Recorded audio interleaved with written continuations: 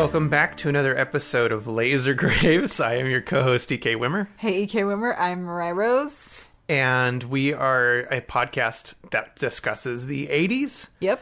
And this week we are going to be talking about a pretty crazy 80s movie. Wait, Neggy. Oh. This is a Wagos episode for sure. Oh, no. You're starting too soon. We got to get people in on the joke. Nope. You snooze, you lose. Okay.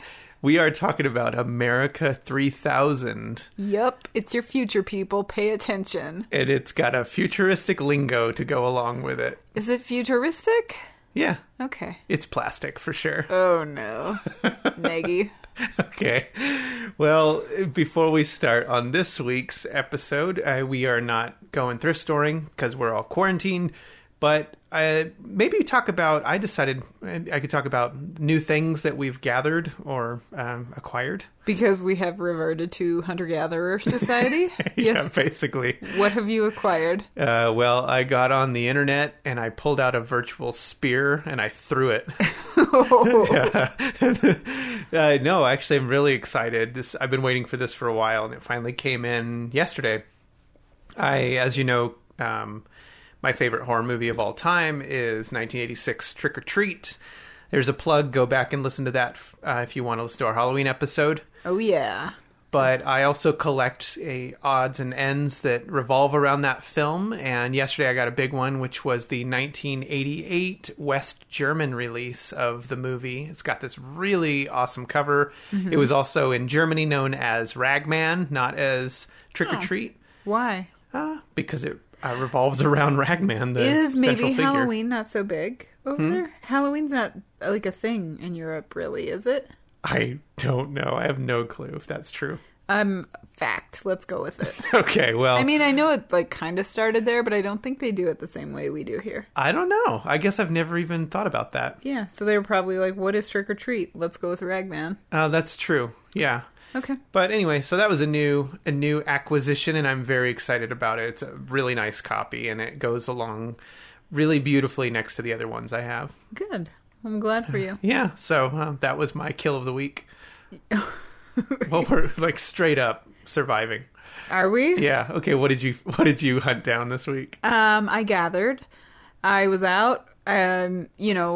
With this quarantine, we're allowed to take walks, and I've been taking very long walks. Yeah, well, we live right next to the desert, so it's like our playground. Yeah, so I go out and I walk our dogs, or sometimes you and the girls join me, but I seriously walking like 5 miles a day. And yesterday I found a bird's nest. And I was afraid that it was like crawling with lice or something. I don't know. Uh-huh. Do birds have lice? Yeah. Something. So I used a poop bag to gather it. Oh, is that what that was? I saw you come in with a poop bag and set it on the counter. I'm like, what are you doing? So I tied it off, and hopefully whatever's living in the nest will die in the next couple weeks. And then I have a bird's nest to put somewhere. Well, I'm glad you could take something out of nature and make it your own. Well, the birds can't use it because it was like blowing through the desert when I found it. Okay. Well, you're supposed to freeze out things that are living in it, just so you know. Oh, good call. Well, that's what I do for a living. So you freeze things out? No, I work with artifacts and collections, and that's how you get rid of bug infestation. Really? Yeah. Wow. Put it in a big freezer. I'm going to go put it next to our goods that are stockpiled in our freezer. Yeah, I like that since we can't thrift store now, you just go and gather bones and nests and stuff from the desert. That's really clever, really resourceful. Yeah, this one's cool because it has like human stuff in it too that the birds had gathered from, here and there. Oh, okay. Well, so it's like their secondhand and now my secondhand. There you go, everybody. Thanks for sticking with us as we figure this all out together. We are in the apocalypse. Yeah. We're doing what we can. We're doing our best to bring you thrift store finds of the week, and this is the best we can do, damn it. All right.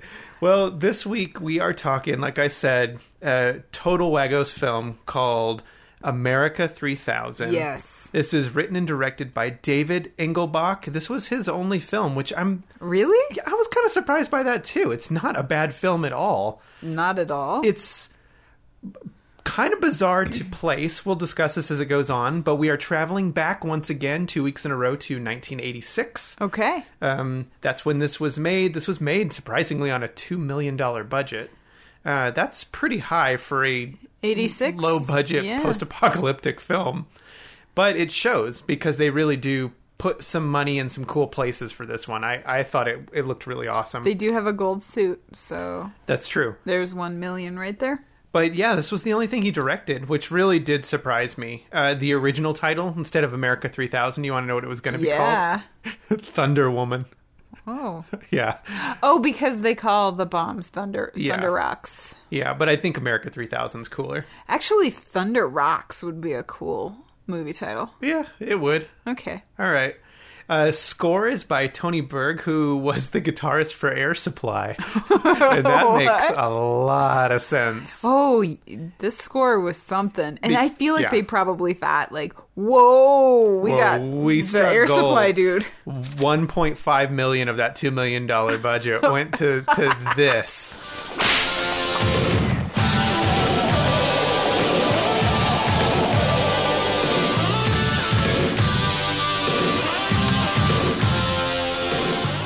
And it's throughout the entire film. It is unrelenting. It's a rockin' good time. Is it? Yeah. So, yeah, we don't really have a lot to say about this one. This is a very obscure one. No, because as we were watching, I said, where was this filmed? Because it takes place in Denver in the future. Right. And I was like, obviously it's not filmed in Denver, so where? And I was like, is it Italy? Is it Nevada? And you were like, nope, nuh-uh. Not the Philippines either. We're going to a totally different place for a post-apocalyptic film in the 80s. Where? Israel. I mean, yeah, it makes sense, but... Yeah. Huh. I knew it right away from some of the producer credits and stuff. I was like, wait, something's different about this. Like, where they're getting their money from. So yeah, you super, like, read the information at the beginning of the movie. And I just look for the weirdest names. Yeah. Not a lot of backstory on this one. Do you know anything about the actors and actresses? A little bit, but there's a lot of them didn't go on to do much of anything. I do know, though, that it's really a VHS copy. That's what we have it on, is VHS. We've got the big box. And MGM box, and it's really cool. But I know it had one DVD release, but it wasn't even an official DVD. It was on a 4-part, those one of those packs that you can get. Yeah, and it had like a couple different ones on there. I think Arena was on there, which actually are a cool film too. But it was on that, and I think I haven't really looked into it much more. I think that's the only other release it's ever had beyond the VHS. So this one's a little bit more out there, but I'm sure you can find a copy if you look hard enough. I don't know if it's on Amazon or YouTube. I bet it's on YouTube. It's gotta be. Yeah. Somebody was like, this is too good not this to is share. way too good not to share. It's really good. Yeah, so we rock out at the beginning, and then let's jump into it. Okay. America 3000. Yeah, so we learned that it's 900 years after the Great Nuke. Yeah. So it's a nuclear bomb, destroyed the world. And the new world they describe it right off. We're introduced to the fact that they're going to give us some new lingo. The new world was Wagos, or crazy. Crazy. That's a lot of... Wagos means. Not quite Star Trek level, but it's definitely... maybe it's more Lord of the Rings. No, because they've taken, not Wagos, but a lot of stuff. Like, instead of saying no or nope, they say negi, like negative. So they have all this lingo that's sort of like remnants of the past. Yeah, it's like texter lingo. Yeah, I dig it. I enjoy it. And we have been speaking in Wagos Negi language since then. It's fantastic. It's impossible not to after watching this movie. You guys should watch it, and you should try it, and your life will be better for it. You are in quarantine, almost certainly. You got nothing better to do. So we're 900 years in the future. And we see it's like a caravan of roped, like, they look like slave cavemen. So it's a little confusing to see cavemen in the future. They're being led by people who we learned shortly are women on horseback. Yes. So this is where we kind of get our first taste of the social hierarchy that has evolved in 900 years in the future. Right. So we have women who are in charge. I think I'm just going to lay it all out right here. Yeah, sure. Why not? So there are women who are in charge. It's like a tribe of women or several loosely linked tribes. The leader of each tribe is called the Tiara. You know what, too? There's a narration that goes on the whole time by one of the lead guys. Yeah, Gruss. And I was a little afraid because there is humor to this. Yes, it's a comedy. It's like a post-apocalyptic comedy. Yeah. But I was afraid it was going to be a little too much trying to be too funny. Like too slapstick? I thought it was going to be like Blazing Saddles or something, and I was immediately apprehensive to keep watching. Mm-hmm. But it found its groove pretty quick. I think the commentary throughout is a little weird, but you get used to it. Yeah, but you get used to it too. And it kind of brings you back so that you know what's going on, because I think what this does that a lot of the post-apocalyptic things do or don't do is it tells you what's going on. Yeah. Because a lot of times in these types of movies, you're left floundering to be like, what? Yeah.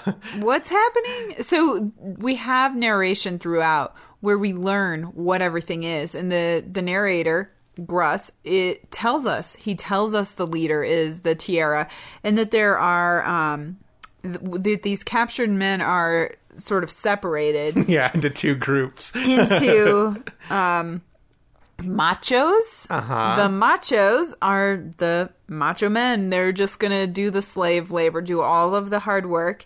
And then there are the cedars. Yeah, guess what they do? They farm.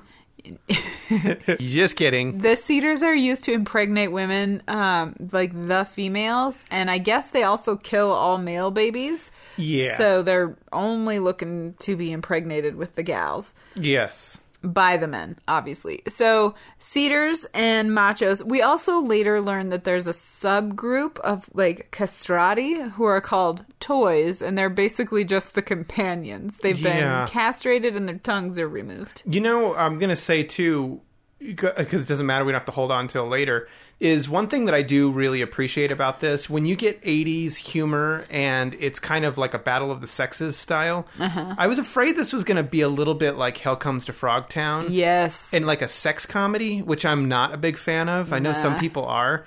And that was my other big concern, was like, oh, this was just going to be like a raunchy sex comedy from the 80s. It's never funny. No. And it wasn't. It never was. And I mean, there is like a romantic undertone. I don't even think you see boobs, do you? I don't remember. I don't think so. But I just was kind of shocked because this had all the makings of a classic 80s sex comedy, and it didn't. I earned points for that reason, because they're actually trying to tell a story. Yes, I actually read the back of this, and I thought it sounded like Hell Comes to Frogtown, and I was going to pass on it, and I flipped it over, and right in the center is a character who looks like like Chewbacca, kind of. Like a Yeti. Yeah. Holding a boombox. And I was like, oh, we got to watch it. Yeah, totally got to watch it for that. And thankfully it paid off big time. So we have these roped slave cavemen. They're being led. The Tiara, or the ruler, she's the leader of I think that the women were called Frauls. Okay. Because I was watching them talk. And the expert that I am, I could see an L at the end. So I think it was Frau. But at first I thought it was Frau. Okay. So the Frauls are this particular group. And they're leading their slaves.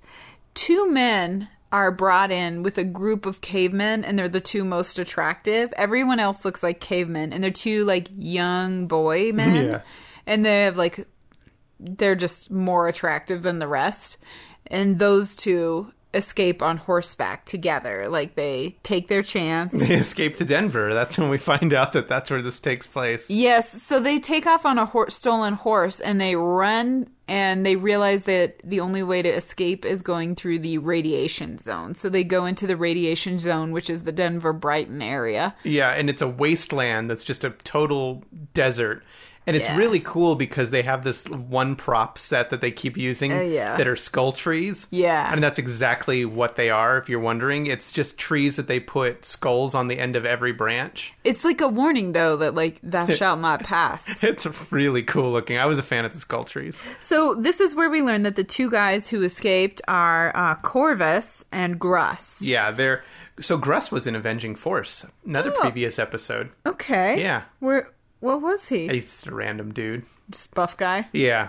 But Okay. I thought I'd throw that out there for you. So it starts out, Corvus and Gruss are young men. They come through the barrier, I guess, where they're safe, past the skull trees, and they start scavenging because they have to survive. They find a suitcase, which has survived 900 years and is laying on top of the sand. Yeah. And inside the suitcase, they find this, 3-year-old's alphabet book. Perfectly preserved after, again, 900 years. And what I do like is that this one alphabet book that's like, M is for man. Mm-hmm.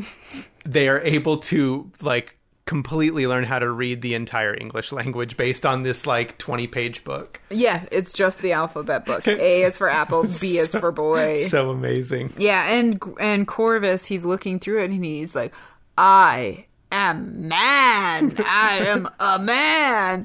And so he's invigorated by literacy and manliness, I guess. Yeah. And also Gruss, who is I'll remind you, our narrator. And he's so funny. No, he's not. He thinks he is. Yeah, okay. So he finds in this suitcase, it definitely in no way could fit in this suitcase, but he somehow manages to pull a top hat out of it. No, I do like that he wears a top hat through the whole film. Yeah, he looks That is like he pretty should cool. grab a guitar and Yeah, but he's got wail. shredded pirate shorts on the whole time too. They start rebuilding. These men are gonna build up their forces because they want to free themselves from slavery, the bonds of slavery. So they start recruiting other men from the wasteland, I guess. Okay. And they re-inhabit, which is they call Camp Reagan. Oh, yeah. And they begin to teach the men to read. So all these men gather together. They're becoming literate, building up their forces. You know, what's his name? Corvus is the lead zombie on Land of the Dead, who is smarter than all the other zombies and leads them. Yeah. Yeah, it's how come this one was smarter than all the rest? Skyflower. Yeah. No. Yeah, I wish that was 80s and we could cover it. Okay, so then the women, the Frauls, are on horseback. They're doing a supply run, but they have full 80s makeup. And if you think I'm joking, it looks like they're going to a concert. Yeah. I don't know. What's a good 80s band? Panty Dropper. Winger or something.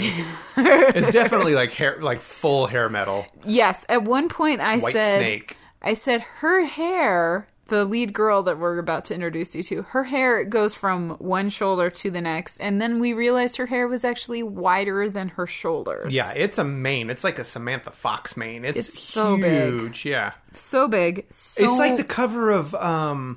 what's that album? Headhunter by Blondie, where she's got that gigantic hair. Is that the album? I don't know, maybe. It reminds me of that. I bet you it is Headhunter. Okay, so the women are on horseback, full makeup, and they're ambushed by just basically cavemen. These aren't the educated men. But these guys are desperately hungry, so they're fighting.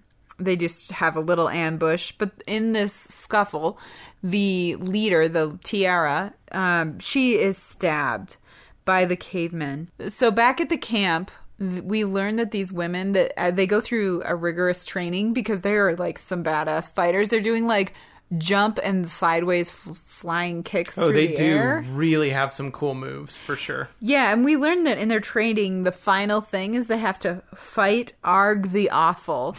Yeah, there's a couple characters in here I really love, but he's of course, special boy. He's really cool. So they keep him in a weird pit surrounded by wicker that I think he could probably just kick through if he really wanted. So Arg the Awful is a 7-foot-tall Chewbacca-style mutant. Yep. For no reason. He's the only mutant among the entire film. And honestly, throughout, after this one scene where he fights one of the Frauls, he's pretty good-natured. He is pretty good-natured. He just wants to have fun. He just wants to party. He's ready to party. Yeah. So he's the final test to become a Fraul. And then we learn that there's a power struggle. So they bring back the Tiara who has been stabbed, and they revive her with some weird mystical potion for a moment she names her successor. And she throws a little wrench in the plan. There was her daughter, I guess, Lakella, was supposed to be the next Tiara, But instead, she names her other daughter, the younger daughter, Vina, as the next tiara. Lakella is obviously not pleased. Wait, they're sisters? I think so, yeah. Oh, I thought they were just friends. No, I think they're sisters. Oh, okay. I don't know. Who cares? And so Vina is the new leader, and the last, dying words of the old tiara is, follow the map. Oh, right, yeah. Yeah, Which she got some skin map that she's going to hold on to. Yeah. I like Lakella a lot. She's probably my favorite character in the whole movie. Well, she's, the sexiest for sure. She's the sexiest, but more than that, she's like a badass. She's like a full-on warrior. She's got these throwing knives and all this cool stuff. She's opportunistic. She is, but she's also just she gets the game. This is survival of the fittest, and she's a warrior. No, because she's like that dog that's like, oh, this is my turn to jump at it. She's not a natural leader. She'll just go for it because she's sensing weakness. Yeah, okay. Well, gotta step in when you can. Oh, okay. Born leaders. You know what? I don't know if you noticed, but when the new tiara is being crowned, yeah, everybody's sweating their ass off in this film. Yeah. One of the only fun facts I did find is, and I think the lead was going to quit because of it. It got up to over 130 degrees. What? Yeah, because they're out in the middle of Israel. That cooks you.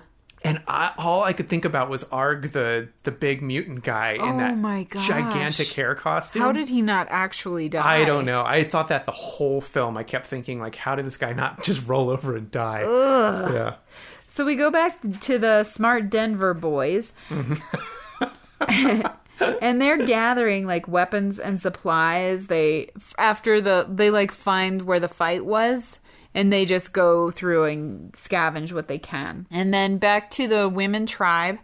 There is another tribe of women who come, and this is important because we learn that it's not just this one group of women that are in charge, that the whole world is essentially run by tribes of feral women. Yeah, that's true. Yep. So they've come, and then there's some weird old lady who gives the history, which is hilarious. Oh, Should we do a... Yeah, there's way too much to pack in there. If you guys don't mind hearing a pretty extended audio sample, the payoff is worth it. I feel like this lady was seriously just making it up as she was going, because it is what it is. Here you go. It's great. Once the world was green and living. Then was the great nuke. Death lived everywhere. All were born sick and unclean. A living curse from the Americans and commies. Then one day, a baby was born. Clean and clear. And the living curse was over. The child grew strong and beautiful. And she was called... Woman taught her children to follow the tiara and obey the regs, and the earth lived again. But some disobeyed the regs, and from them came the children of darkness and disease. Blue gods to be hunted and nuked till Negia left. Okay, so that is the backstory as told by that kooky lady. And while she's telling that tale, they burn the old tiara's body, and now it's Vina's turn. And they party down with the 80s. The air supply is in full force this whole film, but wow. We are fully supplied with air. There's a lot of air being supplied. Yeah. We should also say that, strangely, they kind of have brought the F-bomb into the future, but they just say effing and F it a whole bunch. Oh, yeah. It is weird. Yeah, why wouldn't they come up with a cool term for that? I don't know. Although, at least it isn't what's that stupid term they used in... Was it Battlestar Galactica? It was one of those... Oh, what was it? Fracking. You're gonna infuriate I'm some sure people. I will, and you know what, nerds? I don't care, because that drove me... Just say it. Don't say fracking. I can't even think about it right now. I'm having flashbacks. Your legs are I'm shaking twitching with right anger. now with fury. That term fracking drove me bonkers. It drove Okay. you fracking nuts. Totally. It was waggos.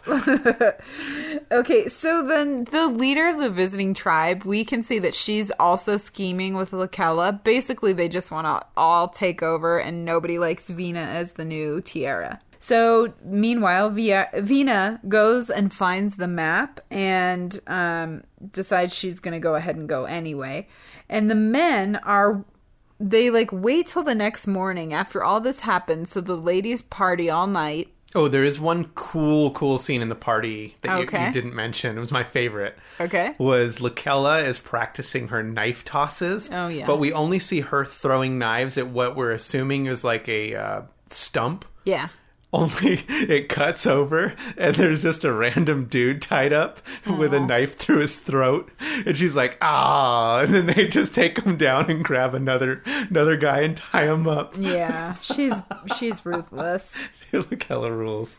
So the men have been gathering their forces. They're ready to attack. Their goal is not necessarily to fight all of these Frals, but to free the slaves. And steal their food. Yeah, also that. So they wait until morning, which is a strange time to attack unless you happen to know that all these people were going to be getting, hammered. But we also know that these men do not know what booze is. No, but they discover it. Yes, they do. Yeah. So they come, it's late morning. It looks like the sun's high in the sky when they break in, but they break in and all the women are still asleep. They steal weapons. They try to free all of the slaves. And at first, all these machos, because they're like cavemen, they're like, oh, no. Yeah. And they're scared. But they somehow convince them through grunting and gesturing to follow them and that they'll be free. So they free all of the macho slaves. And Gruss is the one who discovers the booze. He finds a pot, takes a sip, and he's like, nope. But then he keeps drinking it and takes it with him. And they're all stealing the bread too, but one of them, is it Corvus, that is like, we're not leaving a single man behind, and he accidentally frees Arg? I think it was intentional. Was it? They because he comes Arg. out and they're all like, what? Because he comes out of the cage. I think they're surprised. I don't think they knew that there was a mutant, like an 8-foot mutant in there, but he comes out and he's going to join their group, I guess. Yeah, that's fine. And then the women wake up and Gruss narrates that they are cold pissed. Whatever that means. Yeah. I think it means I kind of know exactly what that means. Yeah. So the women are cold pissed and ready to throw down. All the men rush off. This is also when we learn that they use the word plastic. Yeah.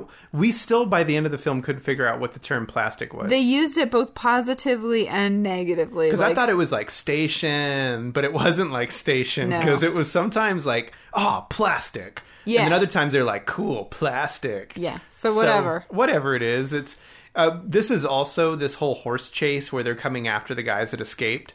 Their air supply is in full effect. Yes. Also, I think this is the same time where we learn that the Frals refer to the men as Plugots. Yes. No idea why. Because it sounds cool. So they're called Plugots, and this is, I think it's Vina says, Plugots got neggy smarts for tricking nobody. Good job. So this is what you can wrap your mind around as you imagine this. Wait, I think you should re-say that, and I'm going to insert the soundtrack as you say it so you can really get a sense of what America 3000 is like. Okay, on your marks, get set, go. Plugots got neggy smarts for tricking nobody. Okay, good job. Thanks. So Corvus rides off. The women are about to catch up to all these men because a bunch of them are on foot. Corvus grabs his horse and he takes Gruss's horse as well because it'll kick up more dirt. And they weirdly tie the only leafy tree branch in the entire land to the back of a horse to also kick up more dirt as he runs off like he's making a cloud of dust to lure the ladies away. The women spot Corvus on the top of a hill, and Lakella shoots Corvus and he falls straight down a hole. Well, this is important because Vina, is that her name? Yeah. Vina was supposed to take the shot and hesitates. Yes. And Lakella's like, well, I'll do it. Again, she's stepping up to the plate. She does it, and she's the one that shoots him. So I think that's important because it's saying something about their dynamic and her character. Okay. But he she's falls. Unrelenting and ruthless. Absolutely. Oh. Yeah, man, I would side with this chick. She's would keep me alive. the worst. She sucks. We would rule the land hand in hand with an iron fist, shooting everybody. You would choose Lakella over Vina? Vina's hair is off-putting, I will say that. No, Vina's eyebrows are off-putting. Yeah, I would definitely choose Lakella over Vina in a second. Vina's eyebrows, we need to pause for a moment. Okay. So they're tucked behind some enormous bangs, but every so often you get a glimpse, and they are... You know Hatchet Face from Crybaby? Oh, it totally... Yes. Okay, So put that in your brain. Save it there. Well, in case you guys were wondering, and you've been holding your breath through this entire tangent, Corvus did not die, even though he fell very far. You want to say what saved him? I sure do. Literacy. The ABC book was tucked in his weird clothes, and the arrow pierced the ABC book, but not his body. So the ABC book saved his life more than once. Yep. It gave him the power to read. Yep. And the power to survive. The power to survive. So he looks around where he's fallen, and he finds a door, and it's got like a, twisty handle, and he uses his pure masculine muscle to open it. I love this part of the film. Oh, it's a lot. so This great. Is probably my favorite part. I don't think I would like this movie as much if it didn't take this turn. Yeah, this was a very smart decision at the right time. The pacing on this whole film I thought was really well done too. Yeah. I was never bored by it at all. Not once. Like, And it just kept moving. I am normally, especially with these kind of movies, very challenged to stay awake. You are easily bored. But this is the cool part. So it says, there's a quick note. You see it as he's entering that this is a solar-powered facility. So we understand that there's still power coming in. Oh, yeah, because there's a skeleton, too, that's sitting there. Okay, so he opens it up. He comes into a solar-powered nuclear bunker. There is a skeleton at the control panels. 900 years later, this is a bloody wet skeleton. Yeah, but it was, airtight. No. There is no reality in which that would happen. Yeah, right. Well, I agree to disagree, but he does spot on the door the presidential seal of the United States. This is important. The is Prezi awesome. is important because there's all this lore built up around the president, who they call the Prezi or President.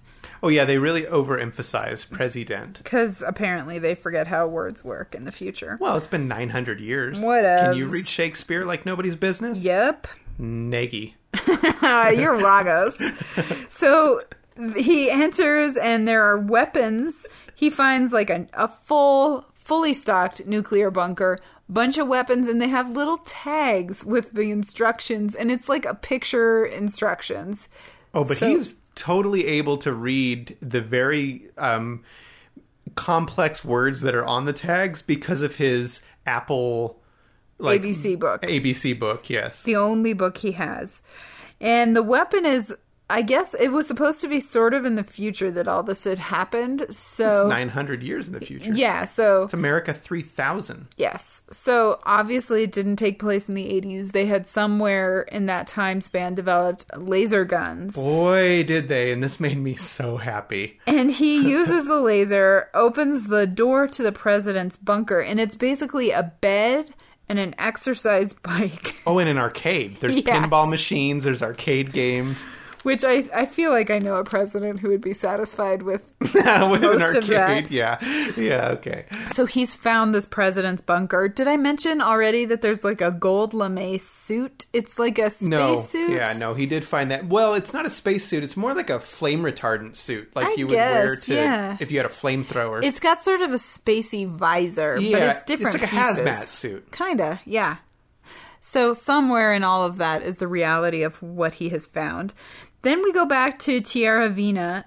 She orders the others back to their like homestead, and she goes in search of the like cave on the map. I thought it was going to lead her to where Corvus is, but it actually leads her to like a stash of dynamite that they call Thunder Rocks. Yeah, you know what's kind of crazy that occurred to me, and I know this is a funny film, and it's like a lighthearted. Well, at times it's lighthearted, at other times it's not. But we'll talk about that later.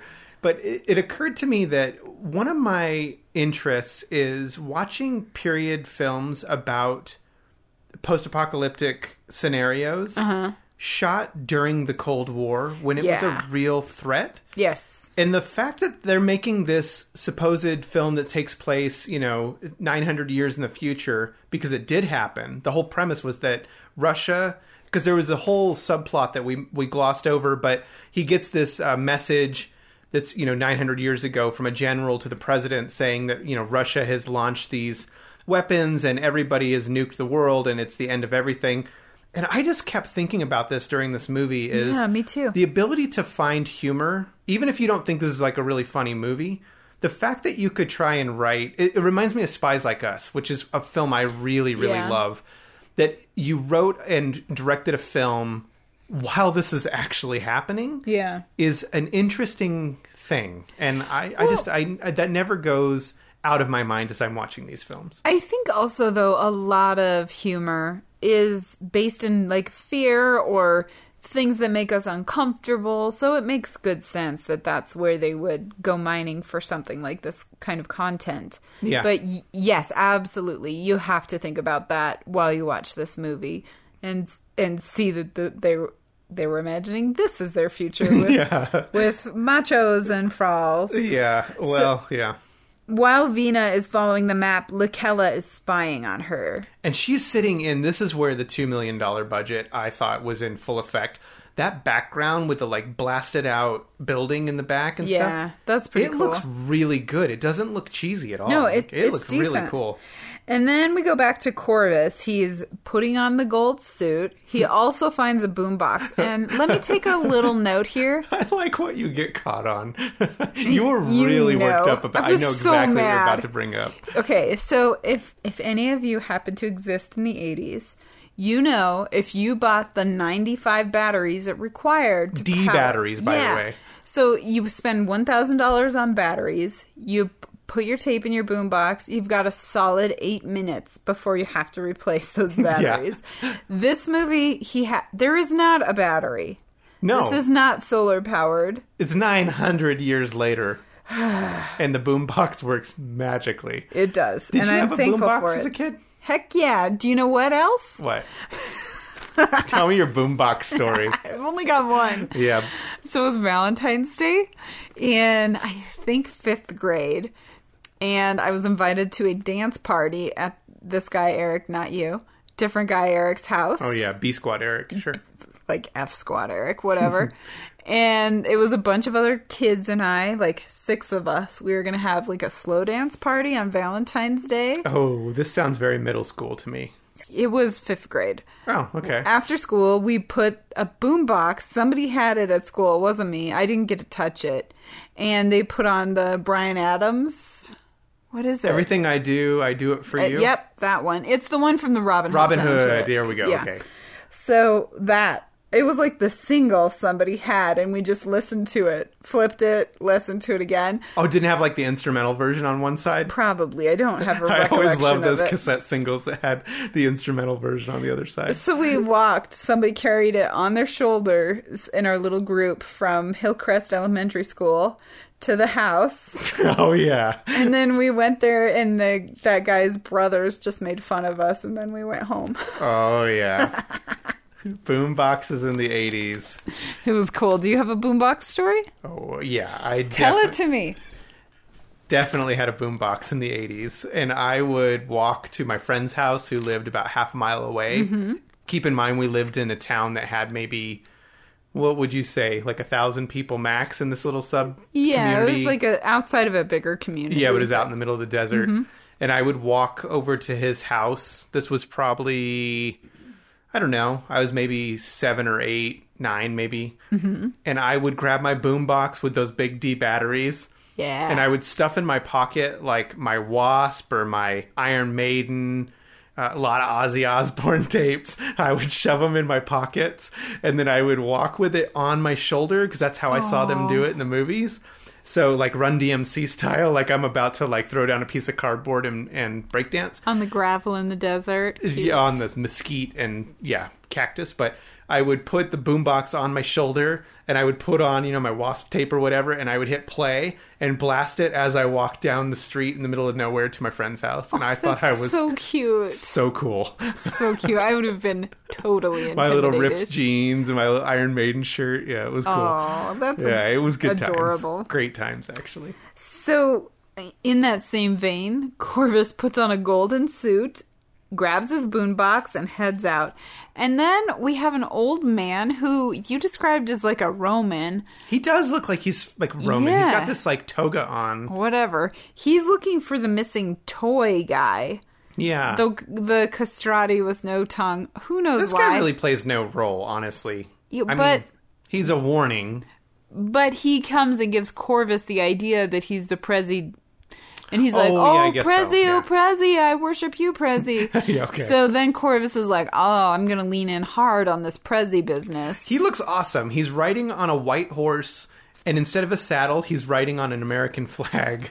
He's got that's cool. Gold, like hazmat suit on with a helmet, and he's got the boombox. Yes. This is what sold the film for me, honestly. Like, I'm about everything in this scene. That American flag that survived 900 years, whatever. Yeah. Actually, all clothing. Clearly, these people have not discovered, like, farming.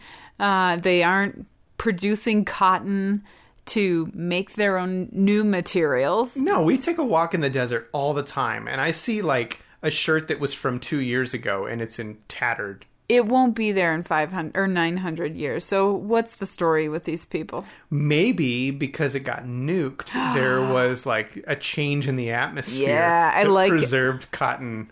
Yeah, I'm smelling what you're stepping in. I like All right, it. I took a deep step in that one. Okay, so Corvus like brings the gospel, and he's like, "No more toys, no more machos." And the old Roman guy's like, "Great." Hops on his mule and heads back to spread the word, I guess. Okay, so then Vina comes back, and she's got her Thunder Rocks to use against the Plugots. You following me or neggy? Oh, no, I'm following you. It's plastic. Back in Denver, they're educating these new machos that they just rescued. They're like this scene is teaching great. them literacy in the moment. Is this where they open up the arsenal and that he brought back from the bunker? Yeah, Corvus rides up and he's like, I got some stuff. He's blasting the boombox. Guns. He's got laser guns. He's got grenades. Yep. And they're all tossing it around like a rock. Uh-huh. Nobody understands that it's a grenade. Yep. And I love this scene because at some point you just hear this huge explosion and then they go out there and there's just like a boot smoking. Yeah, it's a sneaker. Yes. And this is how they realize, oh, it's a grenade. Yes. It's pretty funny. Arg also discovers spray deodorant and like sprays his butt, sprays his he's body. very happy about that. Yes. Yeah. And he's like, oh, and so happy. It's great. Yeah. And I then feel good for him. We cut back to the seeding ritual. This is where we go. I thought, okay, here we go. We'd gotten this far without it turning into like a sex comedy. A total, like a cliche 80s sex comedy. Yeah.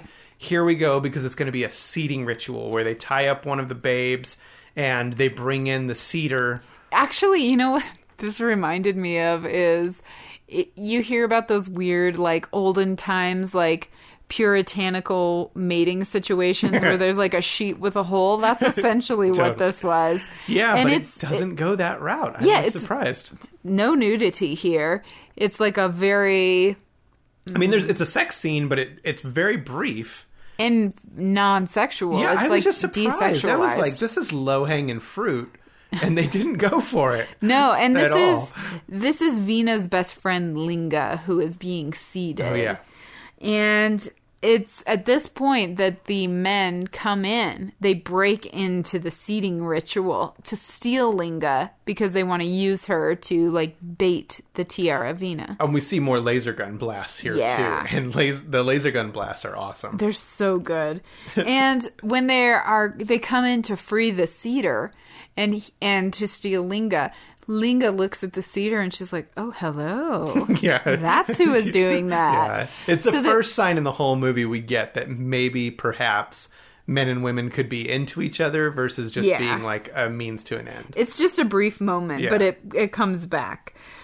So they take them, and back at the women's camp, there's a big show of Corvus coming up as president or prezi, and he basically tells Vina, meet me at the spot to get your BFF Linga back. Oh, I like this because it's he's got his hazmat suit propped up on a stake, and then he's got like an amplifier for his voice where he's like, oh, I'm the president. It's like the Wizard of Oz. It reminded me more of Andre the Giant and the Princess Bride. Oh, yeah. When he puts on the giant cloak. Yeah. Yeah. For sure. Yeah. Anyway, I liked this scene.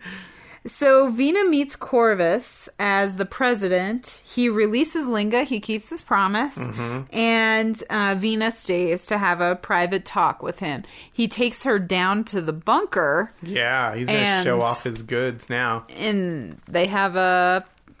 Yeah, they have a little fling. And mating ritual. Meanwhile, well, and it's funny because they've never kissed. Nobody has ever kissed, apparently, in the future. Nope. And so there's this whole scene of them trying to figure out how to kiss. It's kind of funny. Actually, yeah. Yeah. I mean, really, who decided we do that? I don't know. I thought that too. I was like, oh, you know what? This is kind of weird that we do that. We just like jam our mouths together. Like, what's the second germiest place on our body? Let's push those together. Let's do that. Oh, you know what you should do in addition to it? Yeah. Stick your tongue out. But I think that Lakella, meanwhile, our girl is hyped up on killing. She's boozing and she's planning. She is awesome. And she's got these huge shoulder pads that have built-in knives. Where she can pull the knives out of her shoulder pads and throw them. You're so impressed by Lakella. She's just cool as shit. She reminds me the one redeeming character from Hell Comes to Frogtown. Which, by the way, if you're a huge fan of that, I can't help you. You can listen to our episode. But my favorite character is that chick with the... You know, the like muscle chick with the machine gun in Hell Comes to Frogtown? That cool one? Yeah. She reminds me of her. She's just like gung-ho to fight and survive. I don't know. I mean, I'm a fan of that. Now that we're in the apocalypse, I could kind of channel that, like, because I got to protect my girls. Yeah. Our girls. Also, I would just develop a really awesome post-apocalyptic outfit. Oh, yeah. I would spend a lot of time. I'm not like a fashion guy, but if it was like, it's the post-apocalyptic environment, the first thing I would do is like, I know what I'm doing. I'd be finding my studs, my chains, my leather, like, bracelets. Mm-hmm. I would have it down to an art form. Well, you already have done this. We sometimes have dress-up night.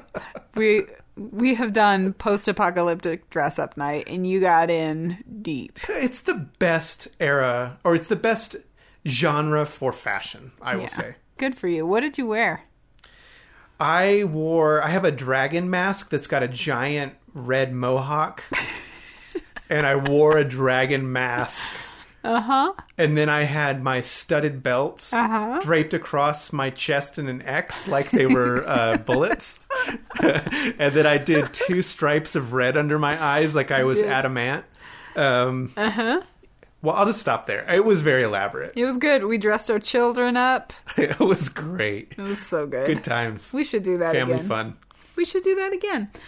Okay, so... We should do it now. It's now more than ever. We should be dressing... What would happen if, when I went to go grocery shopping in this quarantine era, if I just showed up Mad Max style? But like, with a face mask. No, I'm saying like spiked shoulder pads, a helmet...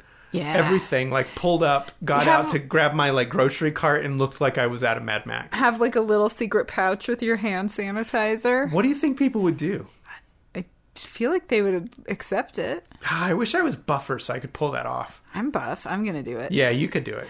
So I feel like we should do it and wander through the desert and do a full family photo shoot and use that as our Christmas card. Okay, let's do it. Okay. Done. So then we go to President or Corvus taking Vita to the bunker. He reveals himself, but he also like tells her the plan, like what's been happening. So they've made this meeting of the minds. He's the leader of one group, she's the leader of the other. Yeah, they're gonna have a truce. While Vina is away, Lakella pounces. She is ready. Of course she does. She's Lakella. Well, she's being an idiot. She's creating trouble. She is being a full-blown rabble-rouser. She's just not waiting around for BS. She could have solved this problem and gotten to meeting the fellows. Right. I feel like she's going to hook up with Arg. Whatever. Anyway. She would be a good...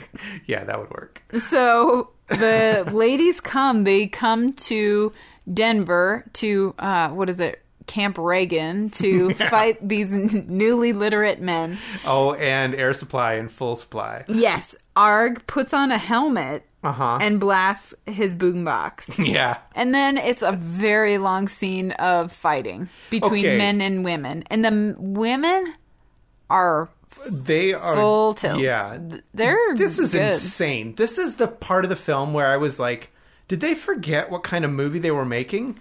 Because this is full-on battle. Like, death and destruction.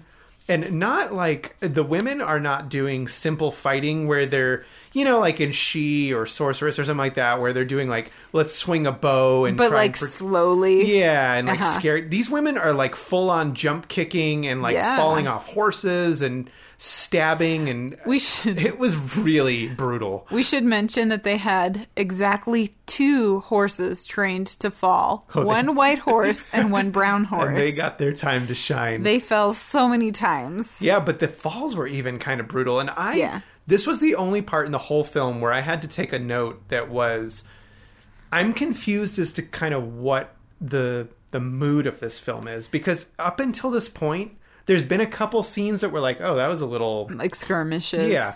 But this is like this isn't a funny battle. This is like an actual legit battle. And I was confused because this wasn't entertaining. This was just brutal. Yes. And then... one of the guys picks up the chick and breaks her back WWF style. Yes. Like full-on back break. Gruss and Lakel fight. He wins. I mean, it's like it's a big fight, too. Did he kill her? I think he did, because we don't see her anymore after that. Like, what's happening? But it was unclear as it happened. This is so out of place. But I loved every moment of it. So Vina, after her experience with Corvus, she's all jazzed. They're going to make peace. She's going to go back, tell the ladies all about the good fun she had in the bunker, and be like, let's try something different with all these machos. Yeah, like, as the 2 leaders are getting laid, their opposing forces have just demolished each other. So, and then they each go back to discover that their people have been killed off. So Corvus goes back and sees that the men are essentially defeated. Vina goes back to her place and finds that her women are defeated. Nobody's really victorious in this battle. Right. And there's like a moment of confusion where Vina thinks she's been betrayed and Corvus thinks he's been betrayed, that like it was a ploy to distract each leader while there is an attack. But they get over that pretty quick. And Corvus and his men come to Vina's camp. And there's like a moment where Vina's like, do you really? She has like a weird, sort of like Should I sample it? Yeah. We haven't even sampled her yet. Yeah, because she's kind of like slightly Nico-ish in her voice. Oh, she's like, these days we've been battling. So, okay, well, here's what she actually sounds like. You want revenge, Corvus? Take it. I won't stop you. Okay, so after she says this, like, magic fills the air, apparently, because all the dudes are like, wait a minute. Whoa, hold on. These chicks are babes. So Vina and Corvus toss down their weapons and start making out. And, right. Because they've never seen a kiss. Gruss says, we didn't know what Vina and Corvus were doing. The harder we scanned, we should also say, instead of using the word watch or look, they say scanned. Right. So the harder we scanned, the hotter it looked. That's Gruss's narration. And then Linga, the best friend, eyeballs her cedar. She shoots her arrow into the dirt. He shoots his arrow into the dirt, and they go at each other. And then basically, it's every man and woman for themselves. Yeah. They just are like, never mind, we're all gonna hook up. And then there's this funny scene of all the weapons being thrown down into a pile, and then the final scene of the film is Arg the mutant. He's jumping in the air with the boombox, and it freeze frames on him in the air jumping with the boombox, and it ends on an Air Supply song. Oh, come on. America 3000. Yeah. What a treat. This was a first-time watch for both of us. Yeah. I have one of my... Okay, people who follow me on Instagram know, like, I'm a big horror fan. Obviously, that's my main go-to. Mm-hmm. But I would say the second genre that I collect the hardest is post-apocalyptic, and America 3000 has been on my list for a long time. Mm-hmm. I never saw it growing up, but this was a fun one, and this was very different from other post-apocalyptic films because it was funny. Like, it was a light-hearted one, but yet it still got across the central idea of survival in the wasteland like every other one. Yeah. I don't know. I liked it. I thought it stood out, honestly. I would say out of every post-apocalyptic film we've watched, this is the one I would watch again. The fact that this guy never did another movie. He set out to do it, he did it, and he was done. I didn't read up. I knew the box office, or I knew that it was made on $2 million. I didn't see what the box office. My suspicion is that it just bombed hard, and he never got another shot, which is tragic considering that that's beyond his control, and I think that he did a good job. I think it's great. I do too. Compared to what was happening around him, this is one of the more successful ones we've seen of that like caliber. Yeah, because let's be honest, we've watched a lot, especially a lot of Italian ones, and they can be boring for a long part of the film. Yeah. This one was fun the whole time. I was not bored at one moment. Yeah, and so, I don't know, I think... definitely Laser Graves approved for us. Yeah. And considering it was a blind watch, we didn't know what we were getting into. Yeah. Very pleasantly surprised. So good. So if you are able, check it out. It's got to be on YouTube, I would imagine. Yeah. America 3000. Check it out because we had fun watching it. If you liked what you heard, you can follow us on Instagram. We're at Laser Graves. You can rate, review, subscribe wherever you get your podcast. Please do. That really, really helps us. It's a huge help. And thanks to all of you who have been sharing on Instagram. Yes. It's huge for us. And I know that it's there's not a lot to do right now if you're stuck at home. So the fact that we can bring you any kind of like 1 hour of escape, it's our pleasure. And along those lines, we have a little special treat for you coming tomorrow. Yeah. We're going to release one bonus extra episode. Yeah, well, we had a little extra time because I'm working from home, you're at home, and why not? I guess we just realized that, like, if we could bring a couple more episodes, sure. So why not? Yeah, if you're still listening, you'll be in on it. But there is a bonus. Yeah. So look forward to that. And if you want to follow me on Instagram, I'm at Death at 33 RPM. I'm at Mariah Rose Wimmer. That's all we got for you. So I know, hopefully following it wasn't too waggos, but overall this film was pretty plastic. Okay. And I will retire that lingo forever. Neggy. Neggy. Bye.